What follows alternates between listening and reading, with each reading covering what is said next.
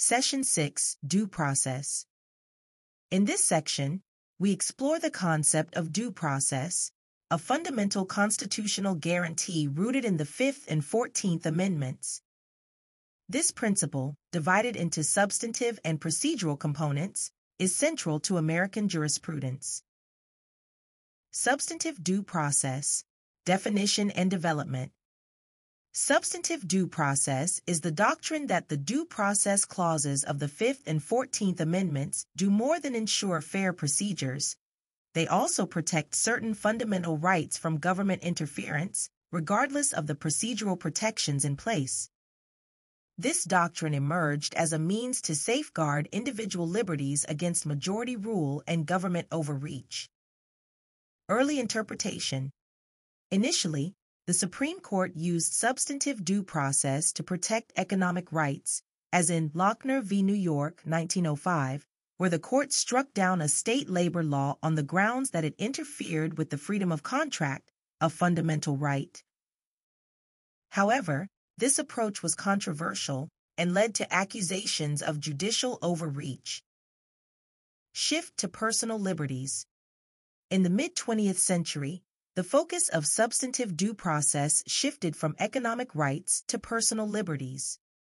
Landmark cases like Griswold v. Connecticut, 1965, and Roe v. Wade, 1973, extended its application to privacy rights and reproductive autonomy, establishing that certain personal decisions are beyond the reach of governmental intrusion. Contemporary issues. Substantive due process remains a dynamic area of constitutional law, dealing with issues ranging from family relations to sexual autonomy and bodily integrity. Its boundaries and applications are regularly tested in courts, reflecting changing societal values and norms. Procedural due process, framework. Procedural due process, grounded in the same constitutional provisions as substantive due process, focuses on the process required by the government before depriving a person of life, liberty, or property. It ensures fair procedures and safeguards against arbitrary government action.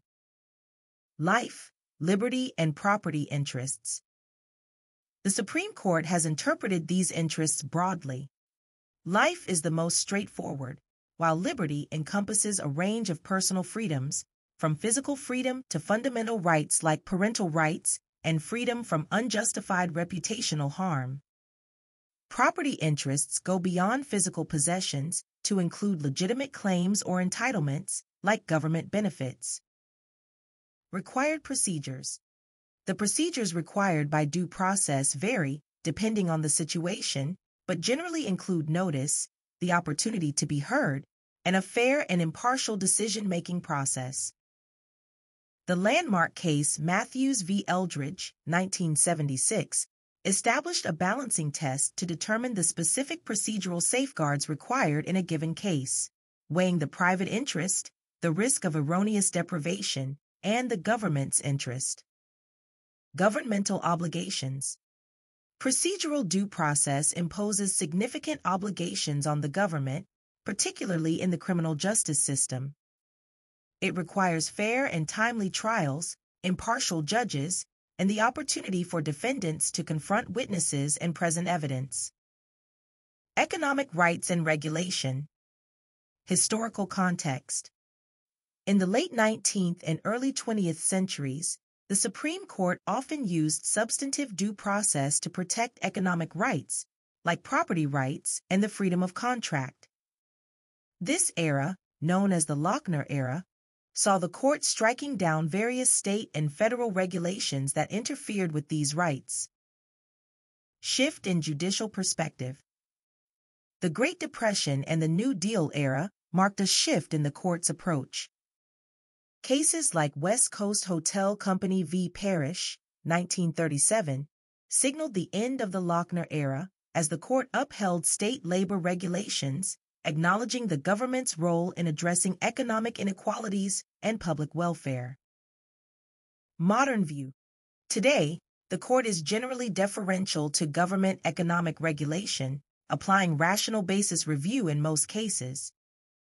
This deferential approach allows for a wide range of government interventions in the economy, from labor standards to environmental regulations, reflecting a recognition of the government's role in managing complex modern economies. Studying due process connects you to the heart of what it means to live in a fair and just society. It's about ensuring that government power is exercised responsibly and with respect for individual rights. As you delve into the intricacies of substantive and procedural due process, you are not just learning legal concepts, you are equipping yourself to be a defender of fairness and justice. Embrace this study with dedication, knowing that your understanding of due process is fundamental to upholding the rule of law and protecting the rights of all. Governmental obligations.